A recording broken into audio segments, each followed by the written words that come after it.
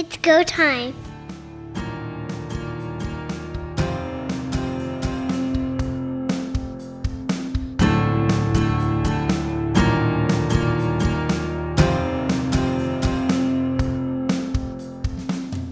We're in the midst of negotiation week in the Canadian Football League. It's minus 30 in central Saskatchewan, and we've just come out of a blizzard. You can't get much better than that. Welcome, everyone. Don Charbon along with Pat Mooney and Heath Graham. The regulars are back with you for another show. Another quick kicks coming your way. We're going to be talking a lot about the Canadian Football League, especially when we look first to those free agents that are technically not free agents, but are in that negotiation window right now. As Justin Dunk from 3 Down Nation would call it, the tampering window. I don't care for that terminology, but it is funny. It is something that the CFL a few years back said, enough is enough. We're just going to formalize this process, give you a week to talk, and then at the end of it all, you either take the offer, the team can match, or... And here we are in the middle of that. Rumors flying everywhere. Where do you start? Ja'Gared Davis could be an Argonaut. Masoli could be in Edmonton or in Ottawa. Take your pick. The Jeremiah Masoli free agency is probably the big name this go-around, and it doesn't come as a surprise to anyone. I don't think that Edmonton and Ottawa are interested in his services. They were the 2 worst teams in the league last season and looking for some improvements. An all-star quarterback like Jeremiah Masoli is one that is worth the look. He's 33 years old. He's probably got a couple of seasons left where he's going to be a top quality quarterback. So it's time for those 2 teams to have a good look and make him an offer.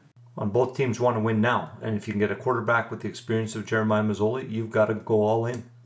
It seems like Chris Jones is trying to develop a veteran team in Edmonton as much as anything by the signings that he's had and the interest that he's shown in players that are technically coming available. We know that the Tiger Cats are not going to re-sign Masoli. I think that was the indication once Dane Evans put pen to paper. With that opportunity now for Masoli, he did start his career in Edmonton, although he didn't really play. He's been with the Tiger Cats since 2013, so technically that's his only home. But he is a Western kid. He's from that coast. He might be more interested in heading that direction because it's closer to his home. That's certainly the speculation that he'd love to be out in the West Coast, getting closer to home. And the Elks, I think, could use a veteran quarterback of Jeremiah Masoli's stature to step in for the next few years at least, while they continue to grow a quarterback that can step into the role as a starter rather than having to be thrown into the fire. We've seen some flashes of brilliance from some of the quarterbacks they have there, but certainly the lack of experience showed.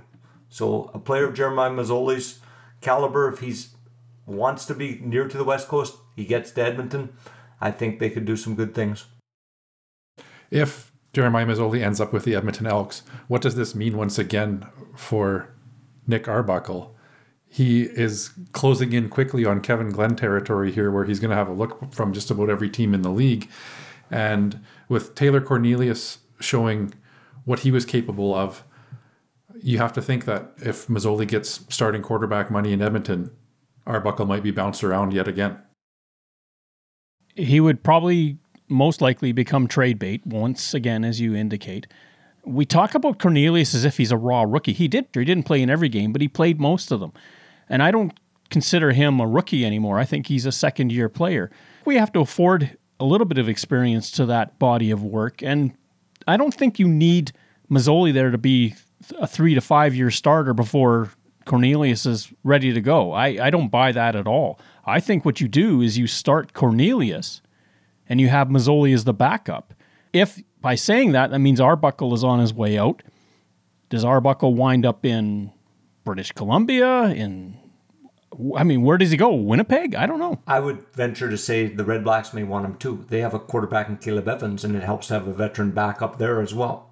So to me, that would be a logical place for either team, whether it's going to Ottawa to be a backup or going to Edmonton if Ottawa is successful in courting Jeremiah Masoli.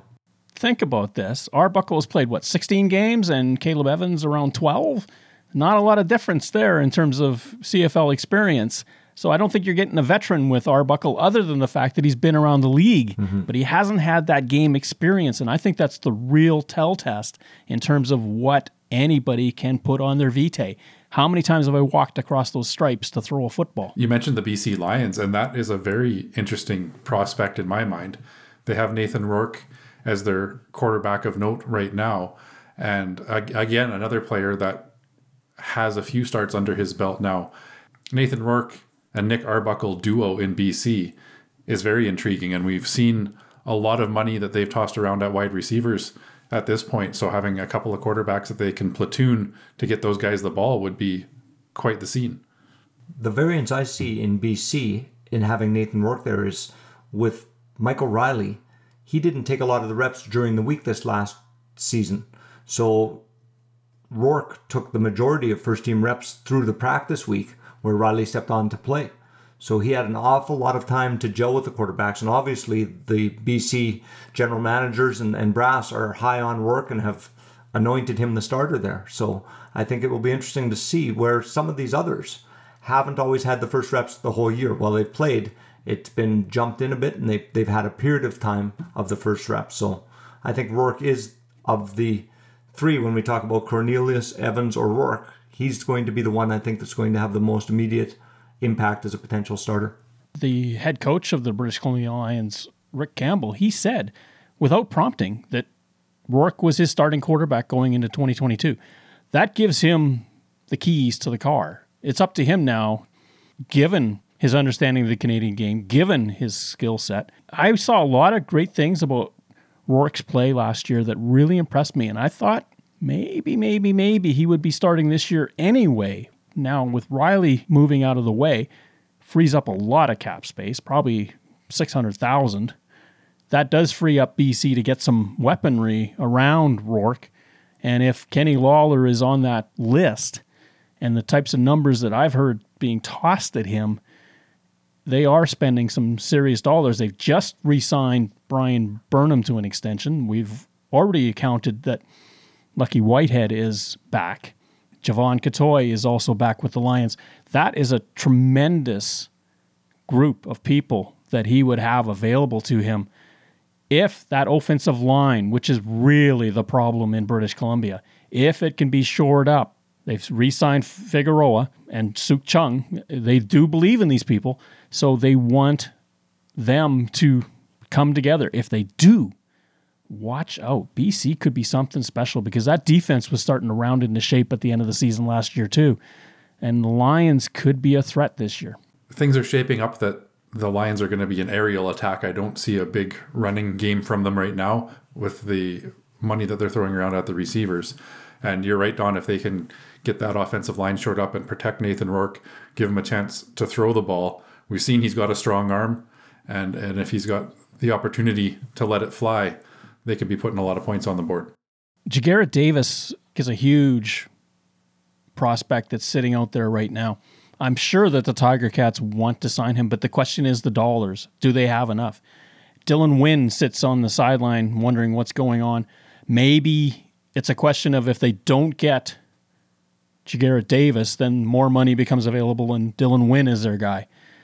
This is a huge next few days for the Tiger Cats. They've pretty much shored up the back end of the defense. The defensive backs are all there. The linebackers are all back. Javon Santos Knox just signed. They are primed and ready on the defense. They just have to get that defensive line shored up. You have to think with the likelihood of not re-signing Jeremiah Masoli and Brandon Banks having parted ways with the team, it has to have freed up a bit of money for them as well. Jagarrett Davis and Wynn are both going to demand pretty high salaries as far as defensive players go, but I believe that they would have some of that room freed up now with those other two that I mentioned not coming back. You would think that if you're Hamilton, you want both of them back. You need some pressure from the outside. Defensive ends are not a dime a dozen. If you got a good one, they are worth every penny you pay them.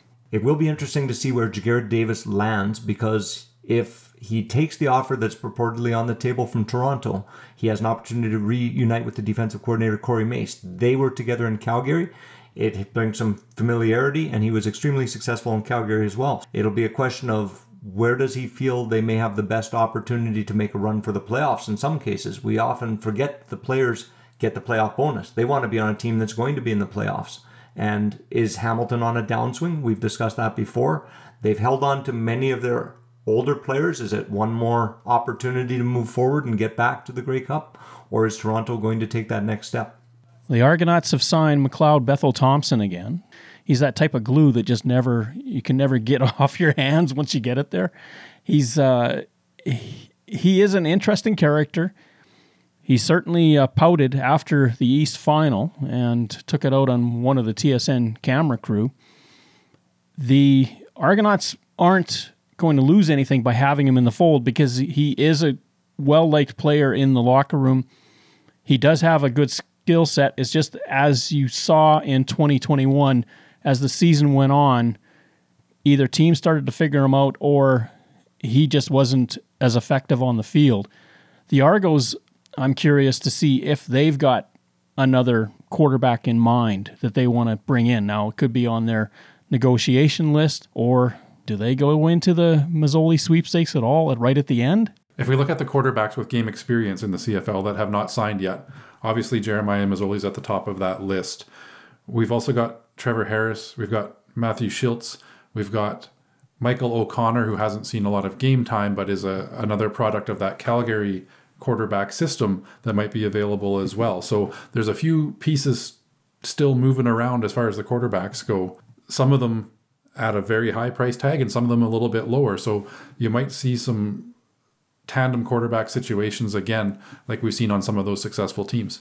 If you can get the quarterback that you want to fit the role, this is the big question. We tend to believe that there are 18 quality quarterbacks that are available to divide among the 9 teams. But it's amazing how many times a quarterback that comes out of college looks fantastic, has great numbers, great highlight package, and the Canadian game just is beyond them. And we look at the Winnipeg Blue Bombers as a team that has a one quarterback system right now. We saw a little bit of Drew Brown and a little bit of Sean Maguire in game action last year. Neither one of them blew us away with their performance. Are they looking to maybe land one of these other guys at a little bit of a discounted price as well for some security if something does happen to Zach Collaros? And speaking of Winnipeg, Chris Streveler's name continues to pop up a little bit in the CFL as well. So it's quite possible that he's going to get some contract offers coming his way. It really depends for Streveler whether or not there's any interest coming from NFL franchises. If nothing happens, you can't sit too long because these openings will close. Arbuckle might wind up in Winnipeg. Matthew Schiltz might wind up in Winnipeg. Anything could happen once we hit absolute free agency. We don't know yet if the Alouettes are not going to re-sign Schiltz. He's been a loyal player with them. I'd be surprised. It's not like he's going to ask for big money. Now, he does have a business interest accounting firm, so that could play into it too. And if the money isn't there, then taking time off to play football just may not be in the cards anymore. But that's a question that he's got to resolve for himself. On the defensive side, we talked a little bit about some defensive line opportunities in Hamilton, and Micah Johnson and Steve Richardson are a couple of other defensive line players right now that we haven't heard any rumors as to who's having a look at them. I have to believe that Winnipeg is doing everything in their power to sign Richardson, but they have invested a lot in some of their other returning veteran players. So he's a guy that might have a look elsewhere. And Micah Johnson, we don't know where he fits in anymore with the Riders scheme and where he might end up. The Riders haven't signed McKenna Henry either. And there's another guy that plays in the middle of that line.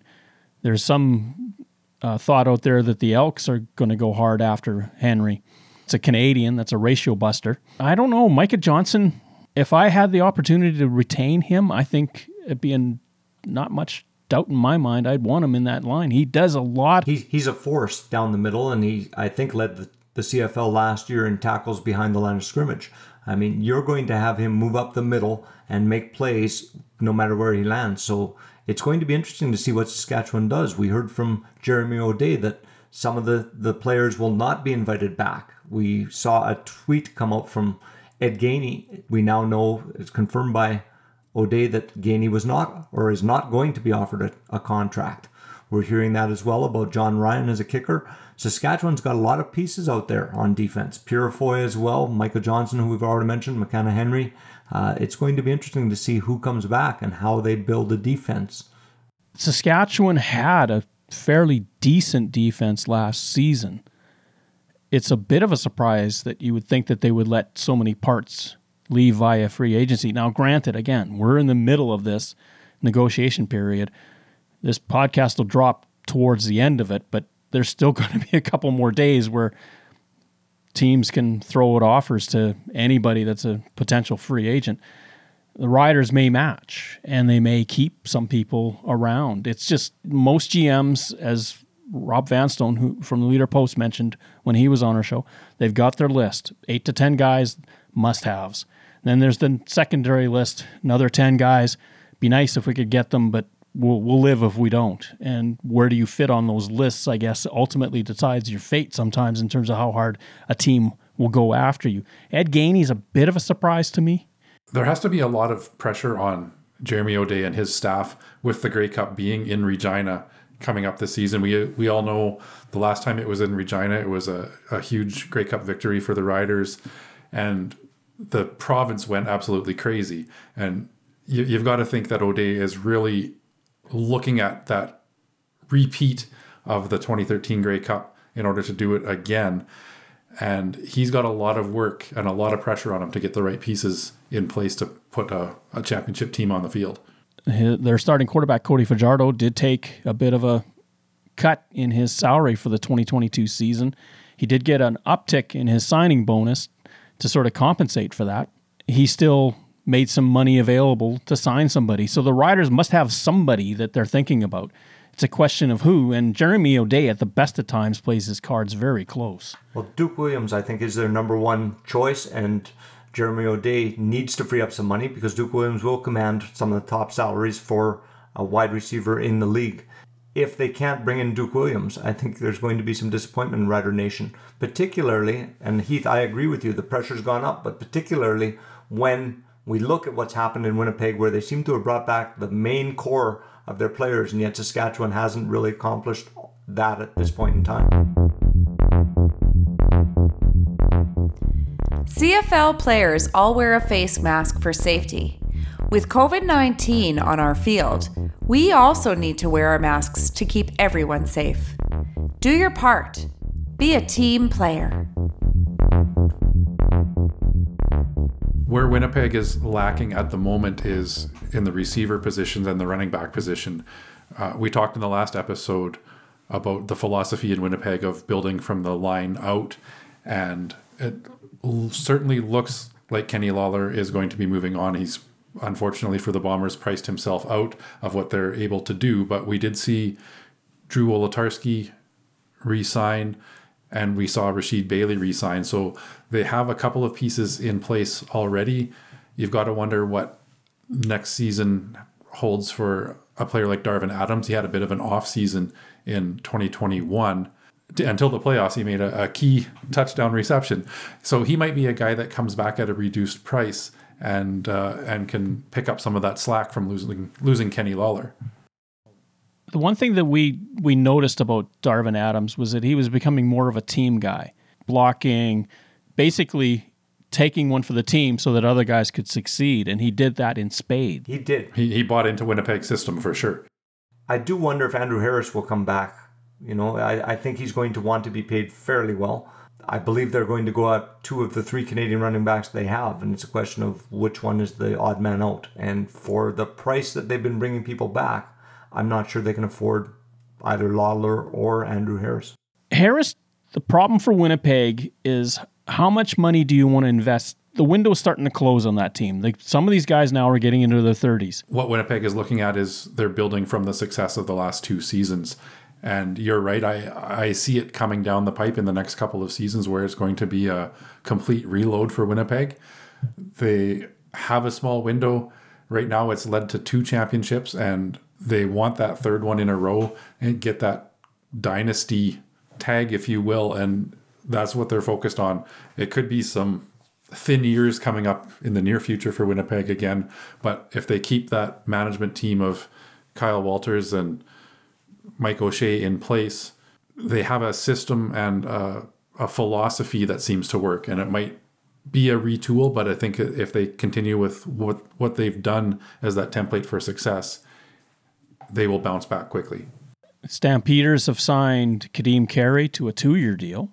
The Stampeders have also signed who I thought was one of their biggest influence makers once he arrived last season was linebacker Jameer Thurman, who, to me, his upside is through the roof. He is a monster on defense.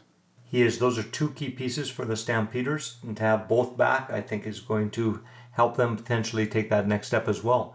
Kadeem Carey is now reported to have the highest annual running back salary. We get to see how does he continue to produce, because we've certainly seen growth in the last couple of years. You wonder if he can continue that growth in 2022. Calgary has retooled pretty well, all told. John Hufnagel, if there's anything he does know how to do, it's to keep that team competitive. Dave Dickinson, his responsibility is to make sure it does so on the field. I'm sure he's happy to have Carey back because that offloads a little bit of the pressure on the quarterbacking situation. If you've got that 2-pronged attack where you've got a really strong running back and a good quarterback, and we're hoping that the shoulder of Bo Levi Mitchell will be much better in 2022, Calgary could be a team to watch as well.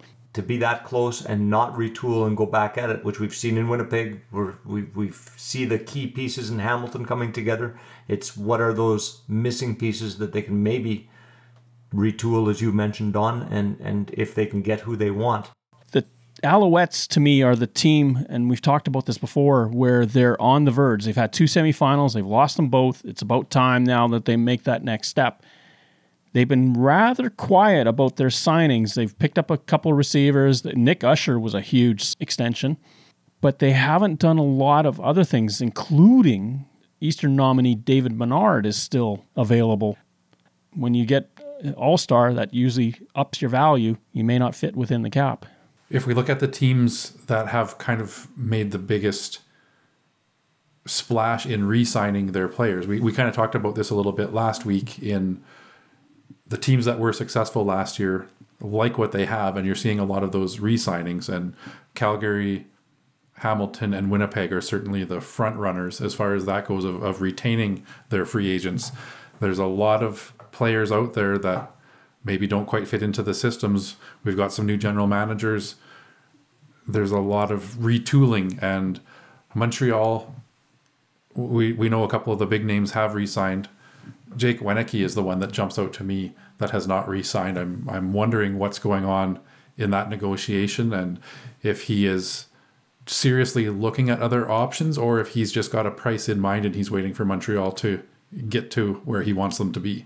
It's always interesting, and we're guilty of this, as many other podcasts and media are. We always talk about how the player drives the bus. The agent, more often than not, drives the bus when it comes to negotiations. Valuation is one of the hardest things to determine when you're looking at signing a player, whether it's 1 year, 2 year, 3 year. Weineke may be falling into that, where the pressure is on to make your money while you can. The agent that's what his job is to max it out. And the team looks at it and goes, well, we can do this, but we can't do that. That's very true. And it's one of the challenges in a salary cap league of any sort as well. And you look at sports like the National Hockey League, where a guy who's the best player in the league might not be anywhere near the top paid player in the league because of the way the caps work and length of contract. So those things can play in as well. We talked about the BC Lions and the extension that they signed Lucky Whitehead to versus what they're paying Brian Burnham. 2 years ago, you never would have imagined that Lucky Whitehead would be making that much more than Brian Burnham, but here we are. And now the rumor out there is that they're going to pay Kenny Lawler $50,000 a season more than what they're paying to Lucky Whitehead. It's the math in negotiating in a salary cap era is incredible. Problem I have with the Kenny Lawler number.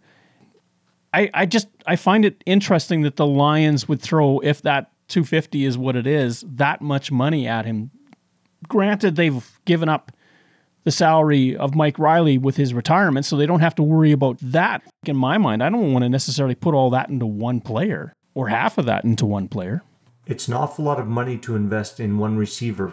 BC had a talented receiving core last year without Lawler.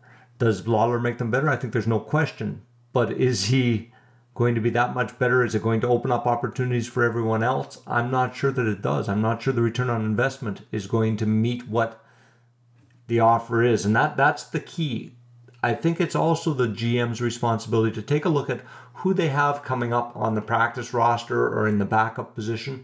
In a case like Jake Wieneke, where we started this discussion, Montreal may have some receivers in their cadre of receivers that may be guys that can step up. And they have to determine, are we willing to spend $180,000, $200,000 to keep Jake Wieneke because he got so many touchdowns last year? Or is it a better value to move that somewhere else and bring a player in that's going to help them win? That's a tough call. One of the challenges when you start throwing that much money at receivers is there's still only one football in play at any given time. And how do you keep all of those egos happy? You have to have a great coaching staff and offensive coordinator that can get the players to buy into the system. I believe all three of those BC Lions receivers that we mentioned, as well as Katoy, are going to want a big piece of that football at any given time. And how do you keep all of those guys happy? It's going to be interesting and fun to watch. Jake Wieneke, his first year with the Alouettes, 569 yards of receiving. His second year, 898. 19 touchdowns over those 2 years. By comparison, Lawler with Winnipeg, 637 his first year, 1,014 his second year, 10 touchdowns. Who's the bigger threat? Wieneke. Where would I put my money? Wieneke.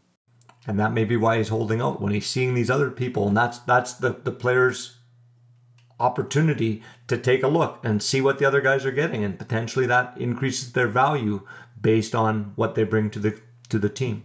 If those numbers are being tossed around, for sure. And again, it comes back to that agent. You got to understand the temper of the room, what the feel is, where is this all going? And if he's got the Lions talking to Lawler and saying, we're tossing that around, he might be the agent for both players for all we know. I'm sorry, I don't know. That's his responsibility. He's got to figure out if they're going to go that high, then I've got to bring my guy somewhere in that range because his numbers are comparable. As Heath said, the math is difficult. I can't imagine what it's like to be a GM and have all these pieces in the fire right now and offers out and trying to determine how the chips will fall and can I make it fit within my salary structure. Well, we've seen a lot of it already with Hamilton. I mean, look at Brandon Banks not being there anymore. And that had to be about money. I was going to say, where does he fit in salary-wise now? If we look at $200,000, $250,000 for a younger receiver, like Lucky Whitehead and Kenny Lawler seem to be trending towards, is Brandon Banks still a $200,000 receiver in this league, given the injury history and some of the issues that he's had over the last season? And will he be willing to sign somewhere for $125,000, $150,000 if he's not seeing the numbers that he was hoping for? That's a great question. At 150, that's not a bad payday. Just where, though? Does he go to Ottawa? Does he go to Toronto? I don't imagine he's coming out west. When you look at Brandon Banks, 34 years old, and you're saying, okay, what production level did he have last year, and is it potential to go up the next year or not? The diminishing returns at that age for a receiver are definitely going to be minimizing, I would say, compared to another veteran player. You could potentially bring Ricky Collins in at a lesser amount as a veteran receiver that could do the same thing. It's a real puzzle. Well, there are a lot of receivers coming available from the Elks, mm-hmm. and that might saturate the market in one sense. I mean, Darrell Walker, I don't imagine he's going to be re-signing with that team. Ellingson is another one. Like I said before, Ricky Collins Jr., you've got a lot of quality receivers that are experienced, that are a known commodity that could help teams out. What will they get paid in the end, or is there just too many there? A name that a couple of years ago we talked about almost ad nauseum, DeVier Posey. He's available again. I don't know what happened in that career path that just went south so fast. Yeah, he is. There's lots out there. BJ Cunningham's another one. And the Alouettes, this is again going back to the Alouettes. What do they want to do? I mean, this is Danny Maciocia now that's making the choices, and he has a different design on what he wants to do. We'll see where that takes the Alouettes, but he's got to be cognizant, and I'm sure he is, that, hey, this team has won more than it's lost the last couple of seasons, made playoffs. I don't want to regress right now. I want to progress.